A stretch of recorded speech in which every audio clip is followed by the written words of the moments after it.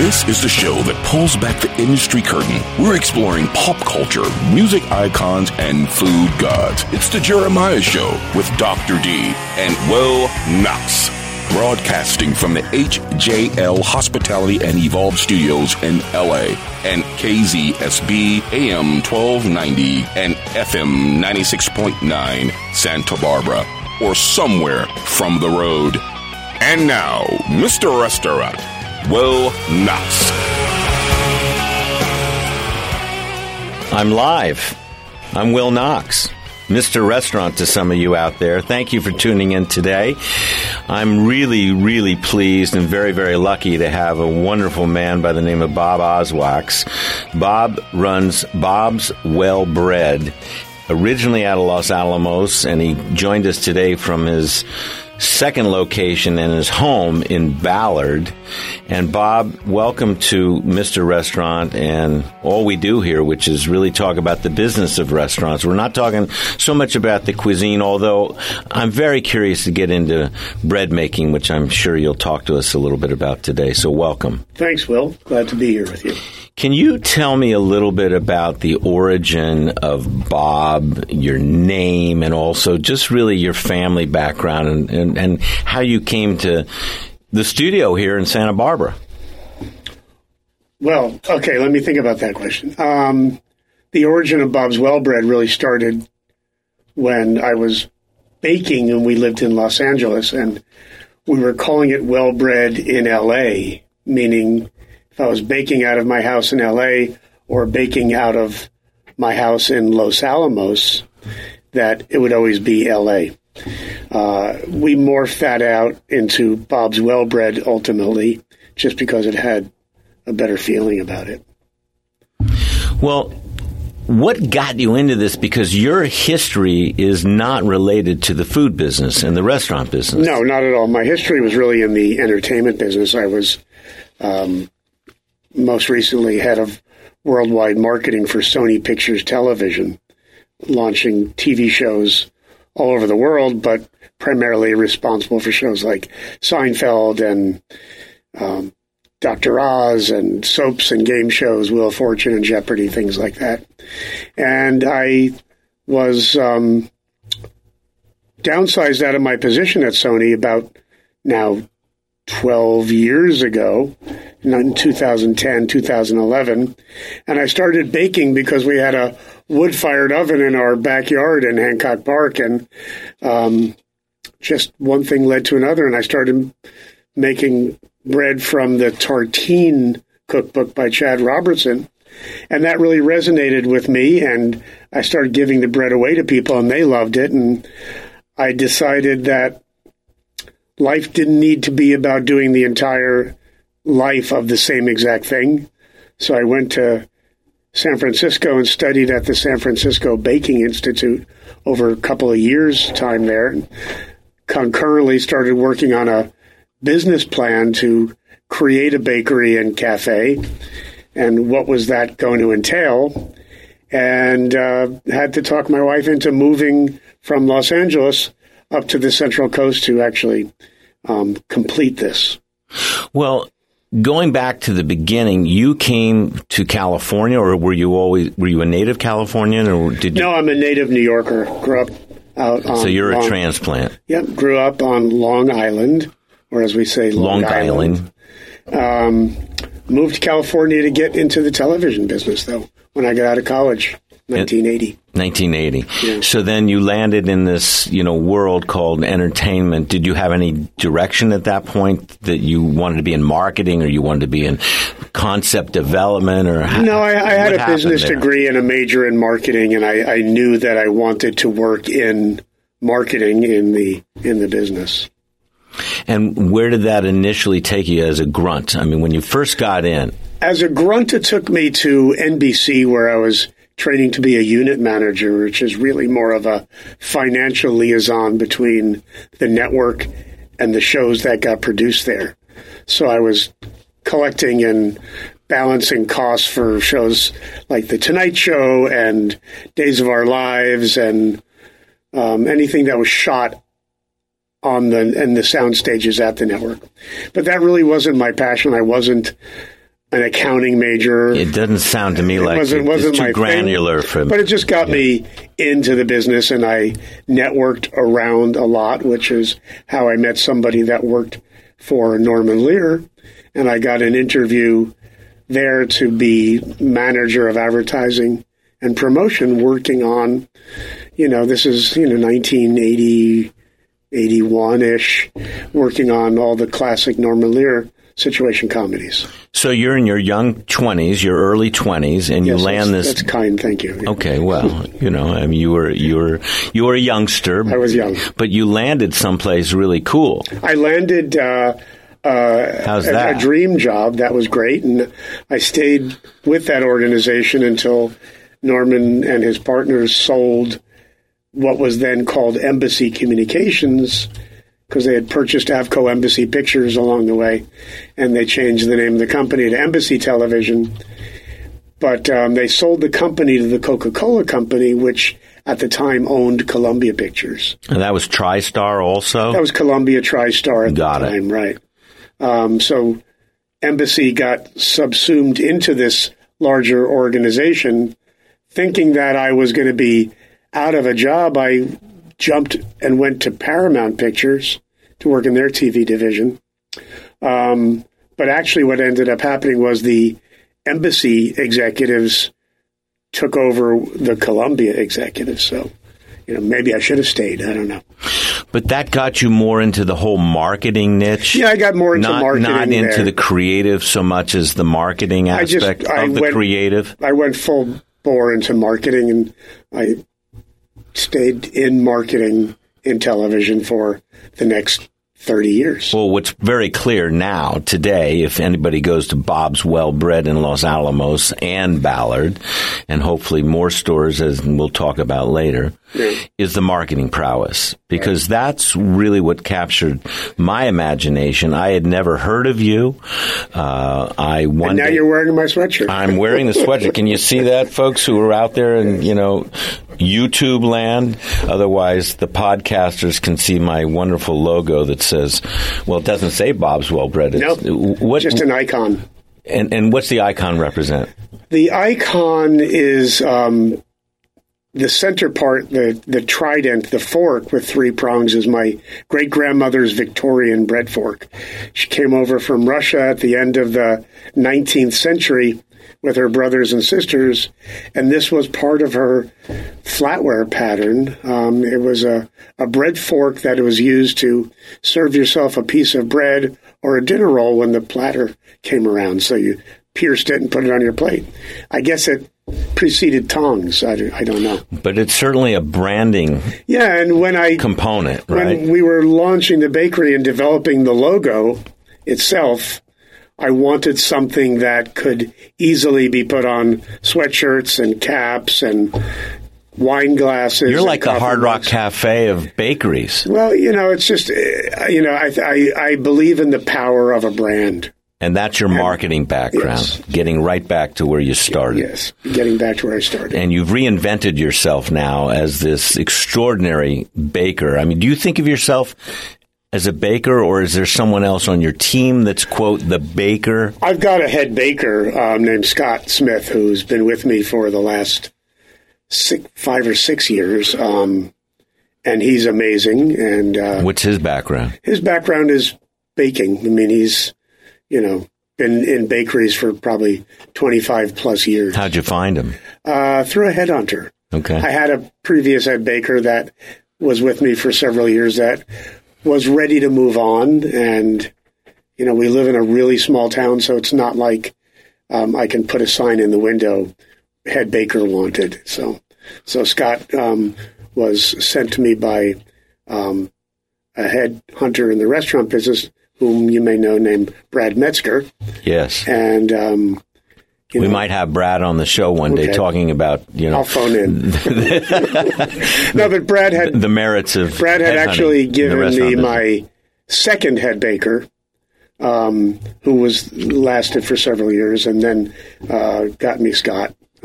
My first head baker only lasted a couple of weeks because I was doing much of the baking at that time, but he was a bad person. We don't like bad people. No. We like good people. That's why I'm with Bob Oswaks. Yeah. Here we are. So, Bob, my first experience with you was traveling to my hometown of San Francisco from my new hometown, Ojai. And this was probably back in 2014 that I discovered this little town called Los Alamos on my way up to San Francisco, right off the 101, because I had heard a little bit about the food scene, which was starting to sprout up, and this place called Bob's Well Bread. So I had to go into that spot, and lo and behold, it's really cool, and breakfast is extraordinary, and it's not just about the bread and the pastry, except it is about the bread and the pastry, and it just blew my mind that you were lying out the door in this tiny little town. How many people live in Los Alamos? 1,000? In that range. Right. But because you're right off the freeway, you know, it's an easy on and easy off. If you know about it, you could blink. If you know about it, you could blink and you'd pass it. Right? Yeah. But it's grown up in the San Ynez Valley as being it's a go-to the northernmost town within the San Ynez Valley. You've got Buellton, Solvang, Ballard, San Ynez, Los Olivos, and Los Alamos. So there are these 6 towns, Los Alamos being the northernmost point right off the freeway.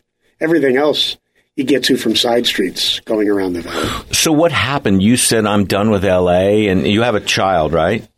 2 children? We have a grown daughter. You have a grown daughter. When we moved up to the You valley, and your wife, Jane. My wife, Jane, yes. So we bought a house in Los Alamos, of all places, about 20 years ago. I'd gotten This guy's a forerunner, folks. I'm telling you. No, we'd gotten a sizable bonus for Seinfeld, and I just said, let's buy a little little place. show called Seinfeld that you were involved with. Right. Oh, okay. And we set out to look for a little weekend house, not thinking about Los Alamos, but we kept seeing this little Victorian farmhouse on a half an acre in Los Alamos, and every time we go wine tasting, the flyer would still be in the real estate office window. So one time I just called the real estate agent and said, can I get to see that house? And she goes, you know where Los Alamos is? And I said, no. It was really just one exit beyond Los Olivos on the freeway. So we drove up there one day and saw the house, and the owner was a sort of garagiste winemaker, and, Garagiste. I'm a lay guy. Garagiste. French for, very small production, and, this is... Like 10 bottles. Yeah, well, he had his 2-car garage filled with barrels. It was a hobby. Yeah. There's a festival called the Garagiste Festival, which is about small batch winemakers, really. Garagiste Festival. My French is getting better. Yes. Okay, go ahead. But anyway, we started doing some barrel samplings in his garage. What's not to sample, right? And next thing you know, we'd bought a house. So, and it's all good history. ploy on his part. But. So then you're in Los Alamos. Yeah, it was just a weekend place. We'd go on weekends for many, many years. You had no thought that you were going to be doing any business here. No. And at the time, Los Alamos was this sleepy little town with tumbleweeds going down the street. It was before Bell's, before Bell Street Farm, before Flatbread, before Casa du Metz, before These are all big name places before now. Everything that is now part of this destination of Los Alamos, there was nothing but a cute little house in a sleepy little town. So you're going back and forth between L.A. and Los Alamos. Right. But over the years, things came into town. Clark Staub started Full of Life Flatbread. Sonia came in with Casa du Metz, and Jesper was at Cafe Quackenbush, and there was, Cafe Quackenbush. Cafe Quackenbush was there for many years. Breakfast and lunch place. Were there enough people to support these new endeavors? Or were tourists starting to then flock in from the wine country? Yeah. Wine country tourists really what pushed it into being a full-time town. But it wasn't the Solvang Danish, people that were coming in. No, not at all. It's more sophisticated travelers who had a palate. Once more places came in, I credit Clark with being the pioneer of opening up Full of Life flatbread in a town like that. But, as more things came in, it became less of a risk, although everybody told me when I was getting ready to open a bakery, it's like, you're sure you want to do it there? Are you sure you're going to be able to sustain several days a week, ultimately 5 days a week and all that? And you're right off the freeway, but you're not going to get people, and really think twice about it. And all those people now have obviously eaten those words. Well, the real estate had something to do with this also. So tell me about the building that you're actually in. Well, we had our eyes and our hearts set on this particular building. It's an old gas station from the turn of the 20th century. People love that. Yeah. It was a gas station that had been after it was a gas station, and there was like 30 cabins on there. So in the turn of the century, you probably only went 100 miles on a tank of gas. So you drive, you sleep, you eat, and you go to your next destination, however far you can get. Now you must have a supercharger on the property. We do have a charger, yeah. There you go. But when we found the building, it had been a biker bar that was closed for at least a dozen years. Perfect. Called Ghost Riders. And we set out to think that this would be a great place for a small country bakery cafe right in the heart of the wine country. So what else is on the property in addition to the main building? I think We've got a fruit orchard. A fruit orchard. We've got cottages. Cottages. We have 2 Airbnb rentals that we do, very nice traveler business with, on weekends especially. And then we've got, tons of seating out there. So during the pandemic, for 2 years, we had nobody inside the bakery eating at all, but yet we're sitting there on a half an acre of land. So we had enough room for everyone to sit outside, and being blessed to be in the Central Coast in California, it became something that would work year round. So then you bought this property. How long had you been in your home prior to buying this property and saying to Jane, you know what, I think I want to open up the bakery here? Well, we'd had the house. We didn't live there yet. We were still living in L.A. We had the house since 2000. This is 2010, so we'd been around Los Alamos for 10 years. We knew the valley. I knew I wanted to be, if I was going to open a bakery, I wanted to do it out of L.A. I didn't want to be in the heart of Los Angeles with a bakery at that time. And compete with La Brea Bakery. Compete with La Brea and just compete with a big city full of people that at the time were very anti-carbohydrate. Which I guess today is still the same in a certain way. But people you've got a lot of very successful bakeries now in L.A. too. Right. So what do you attribute the rise of... Is that a pun? Yes, the rise of the dough. There's a lot of dough in dough, too, I guess. Yes, I've gone from showbiz to dough biz. Yeah, you're in the dough biz, out of showbiz. Repeat your question. What do you attribute this whole fascination with artisanal bread? Is it Nancy Silverton? Is it Tartine after that? Well, I think Nancy Silverton and Chad Robertson from La Brea Bakery and Mozza and Tartine, respectively, were pioneers in the artisan bread movement. Just, it's called wet dough, where you're not kneading the dough because you're talking 80% hydration. So the dough gets folded. It keeps your bread fresher longer. It makes it more digestible. But I think they were the parents of the artisan bread movement, and there's been, many, many successful bakeries around the country that have opened and probably attribute some of their success to them as well. Is it coming primarily from the California world, or is it coming from the Midwest? Is it coming from the East? I think it's coming from all over. I mean, if I'm it's a European member of tradition. the Bread Bakers Guild, and there's wonderful bread bakers and bakeries all over the country.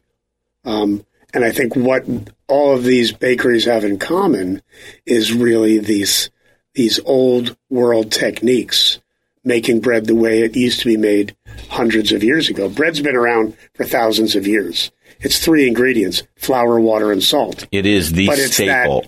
It's that magical process of fermentation that takes these very basic ingredients and transforms them into something wholly different. I'm getting the high sign from Dr. D, so we're going to go to commercial, in a second. Ostensibly, what I want to know, though, is how this organization really came to be, and we're going to explore that right after we take a break here. We'll be right back with Bob Oswaks from Bob's Well Bread. I'm Will Knox on Mr. Restaurant. Thank you. Stay tuned, folks.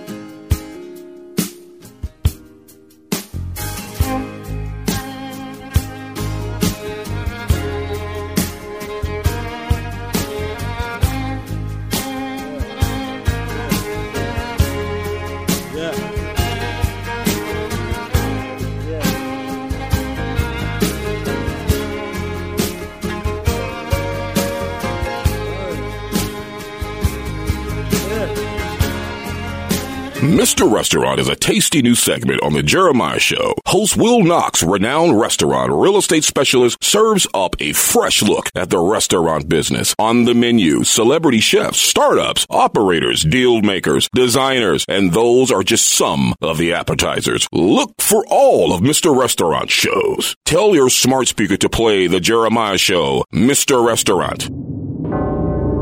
Hi, I'm Shadow Stevens. While I'm doing this and that and the other thing at the very same time, I'm having a great time on The Jeremiah Show, the greatest show in the history of the world. For the love of God, subscribe. No, seriously, subscribe.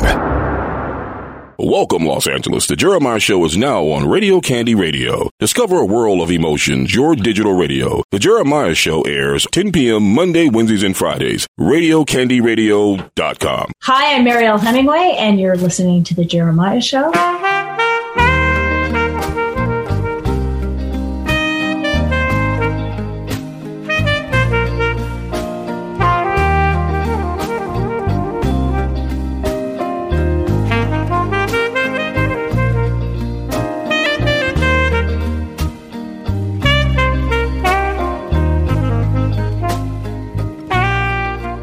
Yum, yum, yum. We're back with Bob's Well Bread, Bob Oswaks, the founder. What a treat to have you today. And I see you've actually brought a couple of treats with you. You've spoiled us here in the studio. Boxes of pastries. Last time we did this, I brought bread. This time I brought some morning buns. Oh, my gosh. How does one person consume that? Very lovingly. And it takes a little while to consume it because it's a big deal. Big ass morning bun. Yeah, that'll get you into the evening, without a doubt. How does something like that come about? Tell me how you really operate the whole concept of the operation, the organization. You're not running every single thing, are you? Or are you delegating to certain people? Well, you've got to delegate. You're a hands-on guy, though. Before we opened the Ballard location, I was very hands-on. I'd, work with the bakers, baking many days, doing bagels, English muffins, baguettes, many of our breads. But as we grew, and especially because opening up the Ballard location necessitated my letting go of many things. Because you have left staff there. I have more staff. Oh, you have more staff in Ballard? No, I have more staff cumulatively. I have a smaller out of the two smaller units. setup in Ballard because we don't bake in Ballard. Everything gets baked out of Los Alamos and driven down to Ballard as soon as it gets out of the oven at 6 in the morning. And how far? 5:30. Is that about a half-hour drive? 15 minutes. Got it. Yeah. The way I Totally drive. different trade area. Yeah. No, it's Los Alamos is where we capture the tourism traffic. People coming off the freeway, coming to visit us, or people that make a destination. But what happened was that Los Alamos got so successful, and as you mentioned, the line out the door, which is a daily occurrence, we found we were losing a lot of the locals who drive by and say, hey, look at the line. Let's keep going. But you're closed in Los Alamos, what, Tuesdays and Wednesdays? Both locations. Both Tuesday, locations. Yes, both locations are because that's when there's Thursday really, through Monday. the traffic is there then. And by opening in Ballard, we were actually able to recapture the local business because Ballard is sort of this epicenter of the valley off of a major street that cuts through the valley baseline. So you get them, you've got Los Olivos 5 minutes in one direction, San Ynez 5 in the other, Solvang 5 in yet another direction. And so it's easy for all the locals to stop in real quickly. Because Ballard, really nobody knows about. There's only 500 people that live in the town of Ballard. A very small town. It's got a chapel, a cemetery, a couple of churches. And a famous school, right? 120-year-old Ballard Schoolhouse. How cool is that? Is still in operation. And then it's got the Ballard Inn, which is also a destination property. So for those of you who have never been to the region, it is a stunning spot to drink, to eat, to consume wine, to taste fabulous bread. So tell me again how this bread making starts. Does it go at 2 in the morning? And also, actually, I'm really not very knowledgeable at all about most things, except maybe a little bit of, business here and there. But the dough, where you make all your money, the starter, the mother, what's that about? I've heard that term used, and I don't really understand the mother, and you have to feed the mother. Because each day you take a piece of the mother that you mix in. And that's your formula. Yeah, that's a formula. You have, depending on how much bread you're making, you need so much starter, which is a portion of the mother that gets remixed into fresh flour, water, salt. That's it. Bread is flour, water, salt. The mother is the yeast component, but it's a natural fermented yeast. So we're not using Fleischmann's or, the little packets that people might put into bread to make bread fast because the yeast will activate quickly. But in this case, it's a natural starter, which is how you make sourdough. You control the fermentation by how often you feed the starter. You feed the starter once a day, and you have more of a true sourdough.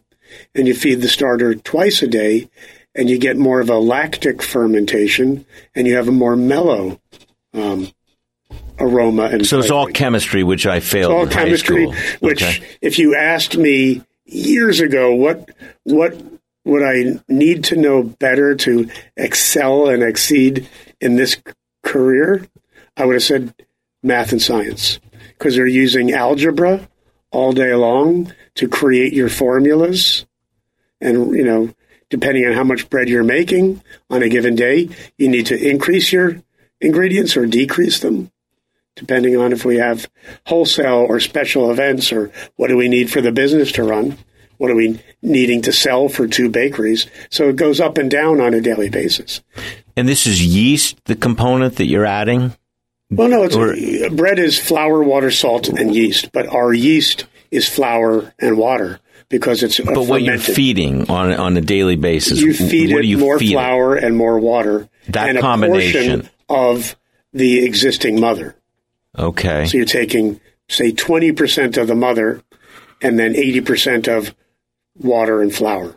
And that's what's really proprietary to Bob's Well bread. Well, again, bread's been made for thousands of years. Yes, but you have a certain formula.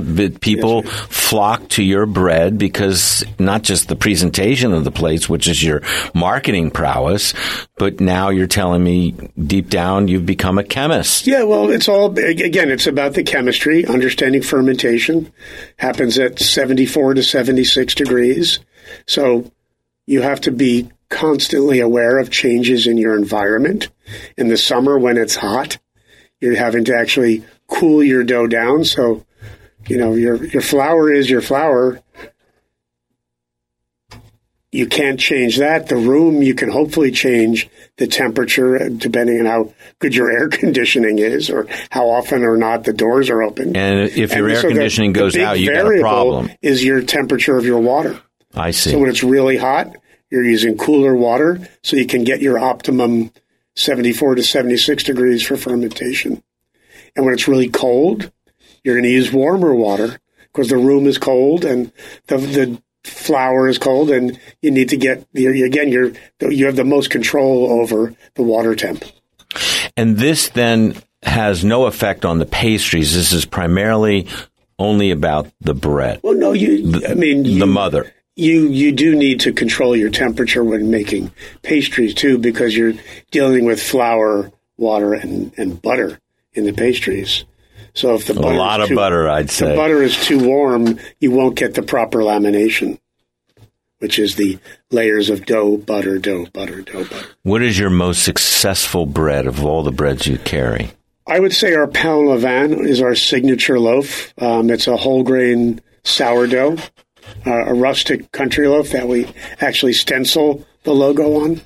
My wife will not eat gluten. She loves your gluten-free bread. That's good, too. She just says, I got to go to Bob's for the gluten-free bread because she can't get it very many places. Right. So she's got it in the freezer now. It's taken up a whole portion of our, whole section. We call it the Bob's Well bread section, And we'll make room for more, okay? Yeah, well, I'm getting fat just looking at it right now. We're going to take a break and come back with Bob Oswaks, Bob's Well bread, which is just making me really hungry. And for those of you out there who don't know, go. Bob's Well bread, Los Alamos and Ballard. And if you live in New York, come out to California, go to Los Alamos or Ballard. You'll love these little towns, and it really is the real deal, and so is Bob. We'll be right back. Look at the ivy on the old clanging wall. Look at the flowers and the green grass so tall. It's not a matter of when push comes to shove. It's just the hour on the wings of a dove. That's just warm love. It's just warm love. Welcome, Somerset, England. The Jeremiah Show is now on Core Radio. Keep on rocking to the core. Core Radio. The Jeremiah Show airs at 10 p.m. Tuesdays, Wednesdays, and Thursday. CoreRadio.rocks. Hey there, I'm Caleb. I'm Becca. And I'm Joshua. And we are Girl Named Tom. Go to girlnamedtom.com to hear more of our music, buy merchandise, and learn about our story. You're listening to The Jeremiah Show.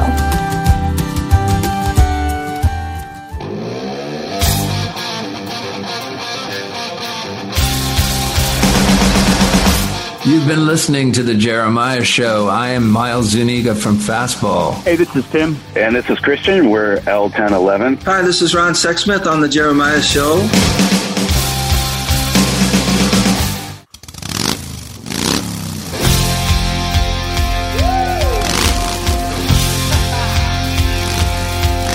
And we're back with The Jeremiah Show.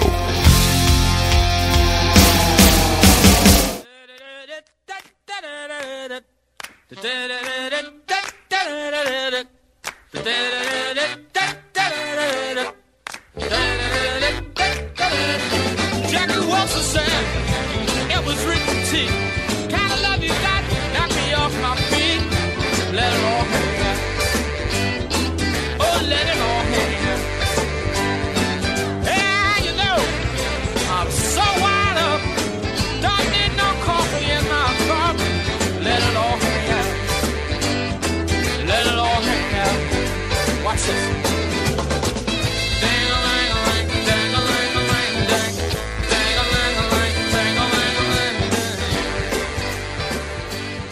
I'm live with the live dough master, Bob Oswaks. Bob's Well Bread. I'm telling you, it's an incredible experience to go to your stores because, yes, it's retail, but it's just yummy.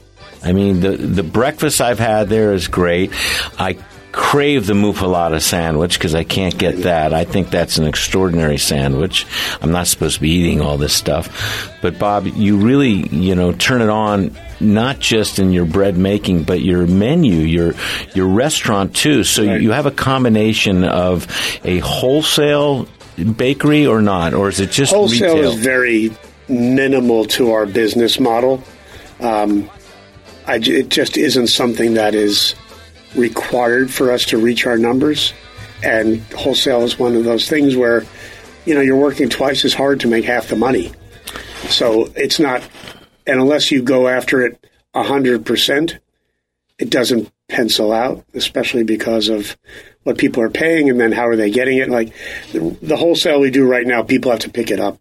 I can't afford to do wholesale and deliver it. Well, it's kind of an experience to go to the old, town bakery, isn't it? It's kind of a community, thing to sit there and, have coffee, pick up a loaf of bread, get a pastry, and it becomes like a third place for many people. It's not where you work, it's not where you live, but it's the place where you're comfortable and you can hang out and you can meet your friends and you can stay as long as you want. So that was by design then?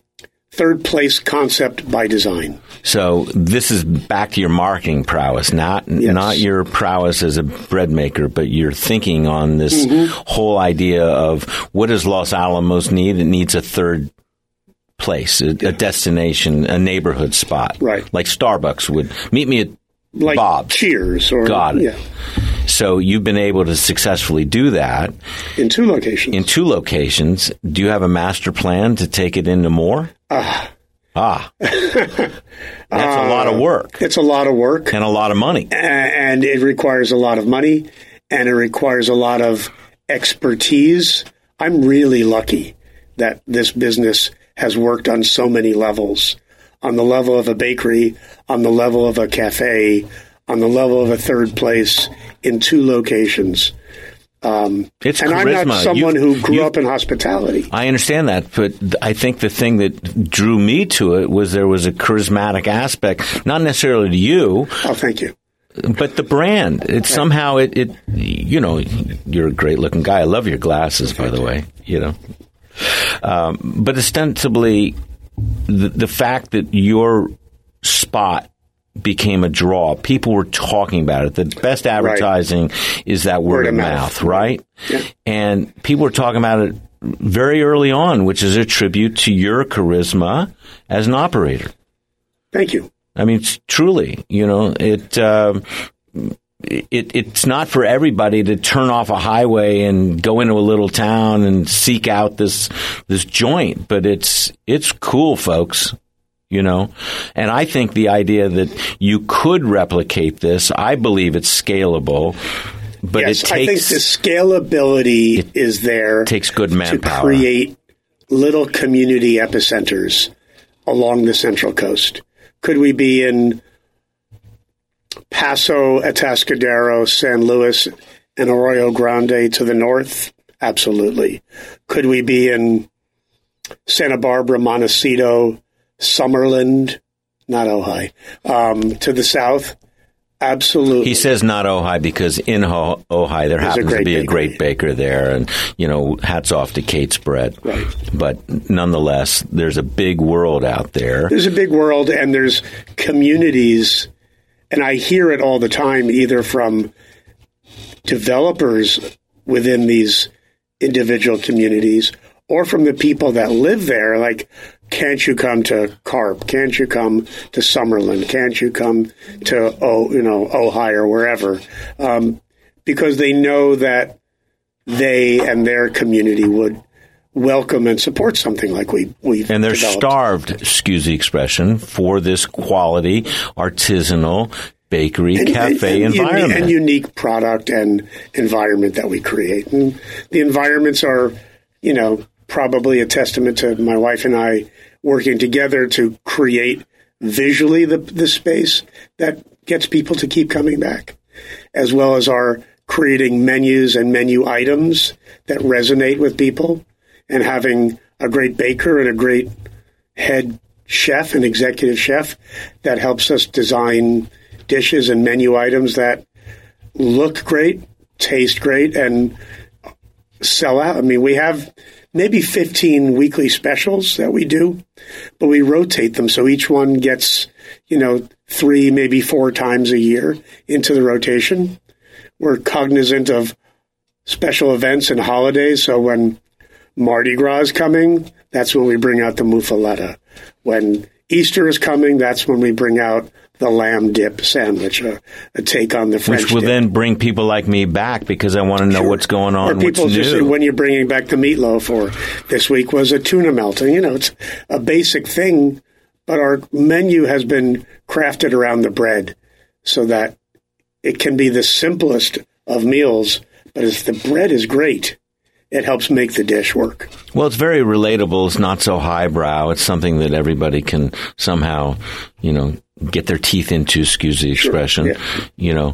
I think the first time I was there, I had an egg dish that was in a jar. Egg in a jar. Egg in a jar. One of our signature dishes. I didn't know what the hell that was, excuse the expression. It's no, it's a great dish. It's it's purple. I'll have that, but I don't know what it is. Purple pureed mashed potatoes mixed with Gruyere cheese, topped with a little creme fraiche, poached egg, and some bacon lardon.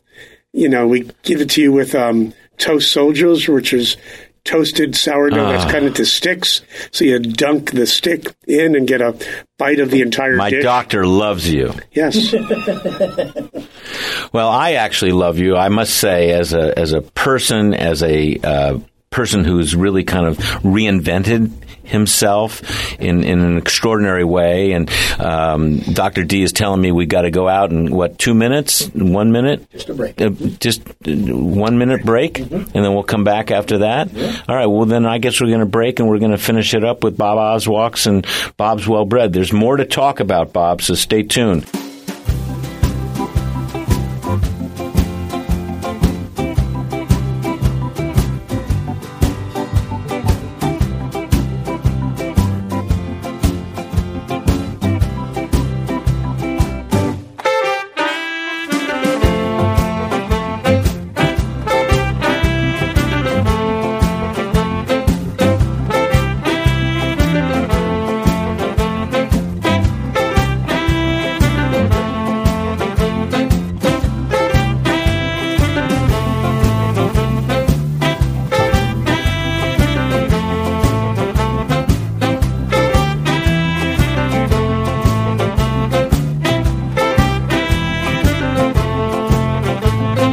Check out Jeremiah's Top 10 New Artist Picks on Radio India Alliance. Each week, the Radio India Alliance is a chart service that allows indie recording artists an opportunity to have chart placements. We don't charge. We support. RadioIndiaAlliance.com. Hi there, everybody. This is Ann H. Hey, everybody. I'm Art Alexakis from the band Everclear. My name's Danny Trejo. And you're listening to The Jeremiah Show. Jeremiah, you're loved, Holmes.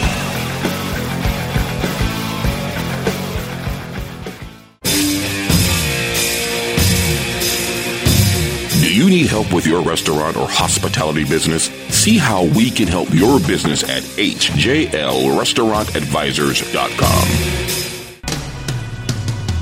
Hey, this is Jeff Skunk Baxter. Please open your heart and reach out to a veteran and let them know, number one, that they are loved and respected. You won't give up if they don't give up. And you're listening to The Jeremiah Show.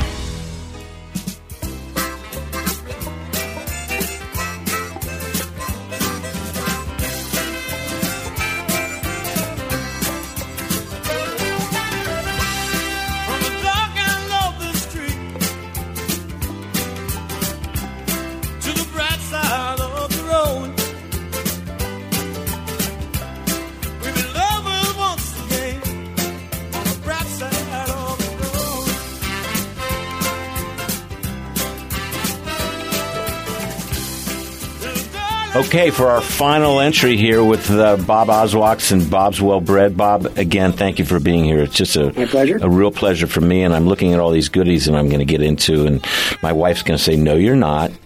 Well, she'll let me on a little eat them on the way home. Graduate, yeah. She'll never even know, will she? Just the crumbs. Just the crumbs. Speaking of wives, your wife, who I've not met, Jane, has been an inspiration to you. Is that correct? Of course, yes. And in this operation, was her background culinary? No, neither of us have a background in hospitality or the restaurant industry, but we've been avid food and wine enthusiasts always. Lots of dinner parties and, parties in general and, eating out, enjoying good food and wine. Does she bring any type of propensity to jams and marshmallows and some of those goodies? Right, thank you for the cue. She doesn't work in the bakery, but she works on the bakery. So, she'll do a lot of the admin things of ordering and making sure that all the wheels, are working together. But she does, some of our artisanal touches that she makes all of our own jams. And she makes all the marshmallows we use in hot chocolates. And how'd that come about? Marshmallows? Didn't want to do whipped cream, and she started making them for fun one day, and we put them in, and just people liked having a handmade marshmallow. Well, it's a very eccentric spot. That's what I think is part of its attraction. It's a real regular spot that, anybody can on one level just say, okay, it's just a bread spot. I'll go get a pastry and a coffee. But if you really start to get into it, you'll see some of the artisanal marshmallow and the marmalade and those elements that really kind of ratchet up why it's a special spot. Yeah, I agree. And it being that concept of a third place, it can be whatever you want it to be. So if you're just a traveler and just looking to get off the freeway for a cup of coffee and a loaf of bread or a pastry, that's great.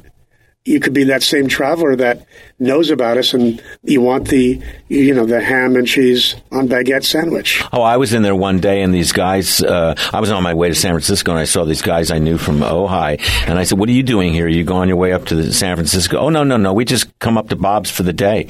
They just made it a trip and it's a good hour and a half from Ojai. Sure. It's a good distance. We're very fortunate that we've become a destination business. So in building that business, what's the real challenge now going forward for you? Consistency. Because you're behind the counter and you're in the kitchen and you're making sure that everybody's doing this, that, and the other. I'm sort of the chief ringleader. Chief cook and bottle washer. So I'm trying to make sure dishes are coming out of the kitchen looking good. Customers are getting the right attention that they need. We're protecting our staff and everybody in a time where there's variants of a COVID that are still out there, and some people are anxious or nervous about going into public places. Making sure, I can look at the pastry and I can look at the bread, and if it's off on a day, I can tell that it's overproofed or underproofed or whose hands were on something to, affect it. It's that delicate that you can see it. You can't follow a certain formula of 2 minutes in and 30 seconds out. Again, because it's all about chemistry, right, and knowing what's going on a given day. It varies day to day. But that's the great thing about creating something artisanal. It's never going to be exactly the same. And hopefully it's never going to be tragically or, really off. But when you're making something with your hands, there's a bit of a magic to it. And every day is another opportunity to get it right or fix something that was not right or keep doing the awesome job we always do. So I'm a restaurant business guy, and that's what Mr. Restaurant's about, is really tracking the business of restaurants. And I'm looking at you and I'm going, this guy could really roll this thing out. And yet it's easy in ideation, but not so much to implement. People think it's an easier idea than it is to roll out. And, going from one bakery to two it's more than 1 + 1 = 2, in terms of the work. It's incredibly difficult to manage two of them because you're doubling up, your front of house staff and your kitchen staff and your dishwashing staff. And this from being in the hospitality business the last several years is that it's harder and harder to get labor to acquire and retain quality labor. So many restaurants went under during the pandemic because they did. We're fortunate to be in a place where we could serve outside for 2 years. Didn't affect our business whatsoever. Not so fortunate for other businesses. Can you open up, let's say, unit number 3 with the bakery capacity that you have? We could probably get one more unit? Small local shop out of our existing oven and storage and staffing. And ideally, where would that be? Carpinteria or Montecito? Santa Barbara? I would see South County before North County, personally. South County being in Santa Barbara. Yeah, Santa Barbara, area. Montecito, Carpinteria. That world. Could be the next. And don't quote me on that. Well, I have a unit for you now. Because that's a tough deal. Even if you identified, the town you want to go into, then you got to raise the money. Then you got to get the staff, and how does one owner operator now manage 3 of them? So that's the key because you don't want to be that guy. I can't be that guy. I think the business would benefit from a seasoned hospitality person to come into the mix that knows all the things that I don't, knows all the traps that I luckily avoided, most of them. But, I think that there's efficiencies and ways to operate that someone that is far more knowledgeable and experienced than I can bring to the table. Well, if there's someone out there in podcast Zoom land, call me. Okay, where would they call you? At the store? At the store, yeah. Okay, so go to Bob's there. Well Bread, in Los Alamos or Ballard. Ask for Bob. Okay, and there's only one. If you're looking for a really great gig and you're the type of guy that can operate multiple gigs, you're the guy to talk to Bob. But with that in mind, if you truly want to grow this thing, which I assume you do, you're at a point in your life where you're saying, I'm on to the next frontier. Not that I want to leave your world of Bob's Well Bread. You want to grow Bob's. Oh, yeah, I think I want to grow it. Right? It's a great vehicle. Sure. So the key here is to get an infrastructure that's really behind you. So the business aspect of growth is what's interesting to me. Opening Ballard was really proof of concept. And it proved itself out. It proved itself out it's very making early. Money. The model of Los Alamos and Ballard, where we can have a smaller overhead in Ballard because we only added a few extra people to make all the extra bread and pastry, made the business. It was efficient. Made it efficiencies and profitabilities that weren't present when there was just one. So now, let's say adding a second or third rather. And a third will even help with that as well. There's better buying power as well, right? So having that, quote, group that already owns and operates emerging, I call you an emerging brand. Right. And, an ideal for you would be to have a, quote, larger company come work with you and you oversee the overall marketing. Not day-to-day, but the marketing. Yeah. Okay, and how do we take this thing and really put it on the map? Yeah, I think that would be a good next iteration to work towards. Is there a business plan for this already? Yes. Or is it in your mind? I've got some things written down. You do? Yeah. Okay. So again, if I'm if I'm that type of business on the lookout for an emerging brand in the artisanal bakery cafe, I'm not a wholesale guy or gal, but I'm really a company that's on the lookout to have a unique point of view on the artisanal bakery business. Then again, they should be in contact with you. Absolutely. Because I think it's a really wonderful, scalable store. I think you could open up in San Francisco. I think you could be in Paris. I really do. I think it's got the quality of this. Can you imagine this? Wouldn't that be great? You're selling bread back to the guys that created it. Who was in Paris for 3 weeks and was emailing me every day, taking pictures of pain au chocolat, saying, they're still not as good as yours. Well, I could believe that, but more importantly, wouldn't it be great to have that American idea of the Central Coast, California, go overseas? I think it's transportable. You could do it in Japan. You could do it you could do it anywhere. You can't, but you need the infrastructure behind you that could. So I certainly wish you well on that endeavor, and I think you're certainly capable. And, if you had any one person to thank in the business, who would that be? In the bakery business? Well, that got you into this business that inspired you. How about that? I would say I would thank Norman Lear. Who I worked for earliest in my career. Now we're back to the beginning. Back to the beginning, but he phoned when I left Sony, when he heard that I was gone. And he's like, how long have you been doing this? And I said, 30 years. He said, how long were you at Sony? And I said, 11 or 12 years. He goes, his comment was, over, next. Meaning that life isn't about doing the same thing for 40 years, but it's about finding something else you're passionate about. And he certainly has been an archetype for that. Absolutely. He has in his life, and it influenced me in reinventing myself.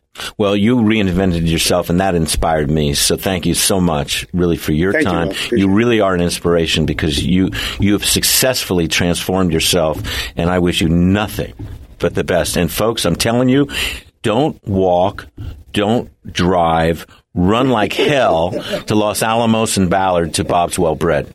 I'm telling you, it's a great experience. Over and out. See you next time.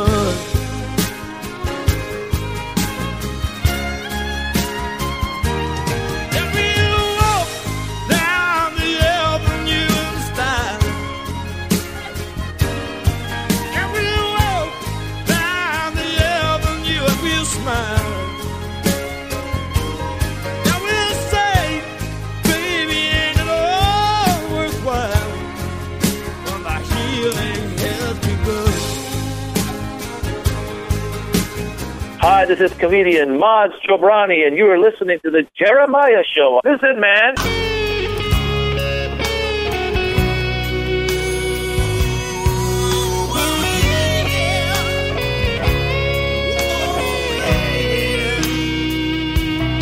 Did you like our soundtrack? Find all of our soundtracks on Spotify. The Jeremiah Show. Look for the Black Label. As always, a big thanks to Dr. D for making our voices come alive on the airwaves, and to our station manager, Les Carroll, for letting us on the air at all. Be sure to check out our very own Richard Dugan, a.k.a. Dr. D, Peabody Award-nominated radio show, Tell Me Your Story, every Sunday at 7 a.m. and 7 p.m. Listeners, we appreciate you and want to hear from you. Please send us your ideas at jeremiah@thejeremiahshow.com or on Messenger, on Facebook, or Instagram. The Jeremiah Show is produced by executive producer Jeremiah Higgins and sound and engineer producer Richard Dr. D. Dugan. And me, your announcer, Tony Kelly. Communicate, listen more, and evolve. I'ma put my guns in the ground. I can't shoot them anymore. That cold black cloud is coming down. This is Miles Copeland. Yeah, I just had the honor of speaking to the Jeremiah Show. Who would have believed that little old me would have the opportunity to speak on such a prestigious show? And they even talked about my book, 2 Steps Forward, 1 Step Back, My Life in the Music Business. So it was a great pleasure to be on that show, the Jeremiah Show. I love you. I love you. It's NFL draft season, and that means it's time to start thinking about fantasy football. FantasyPoints.com features industry-leading experts and prognosticators using proprietary hand-charted data to help you score more fantasy points. FantasyPoints.com is the place to go for whatever kind of fantasy football you play. Whether you play fantasy football, daily fantasy sports, or do a little bit of everything, Fantasy Points has the meticulously researched content to guide you to victory. And why wait for the fall? Fantasy Points also covers the new spring football league, the UFL. Join the guru, John Hansen, Scott Barrett, Joe Dolan, and other massive names in the fantasy football universe with an exclusive offer. Use code Pantheon for 15% off any Fantasy Points package, including the all-in package, with access to every article, tool, and data nugget that Fantasy Points has to offer. That's FantasyPoints.com and code Pantheon for 15% off at Fantasy Points. FantasyPoints.com, code Pantheon. Score more fantasy points.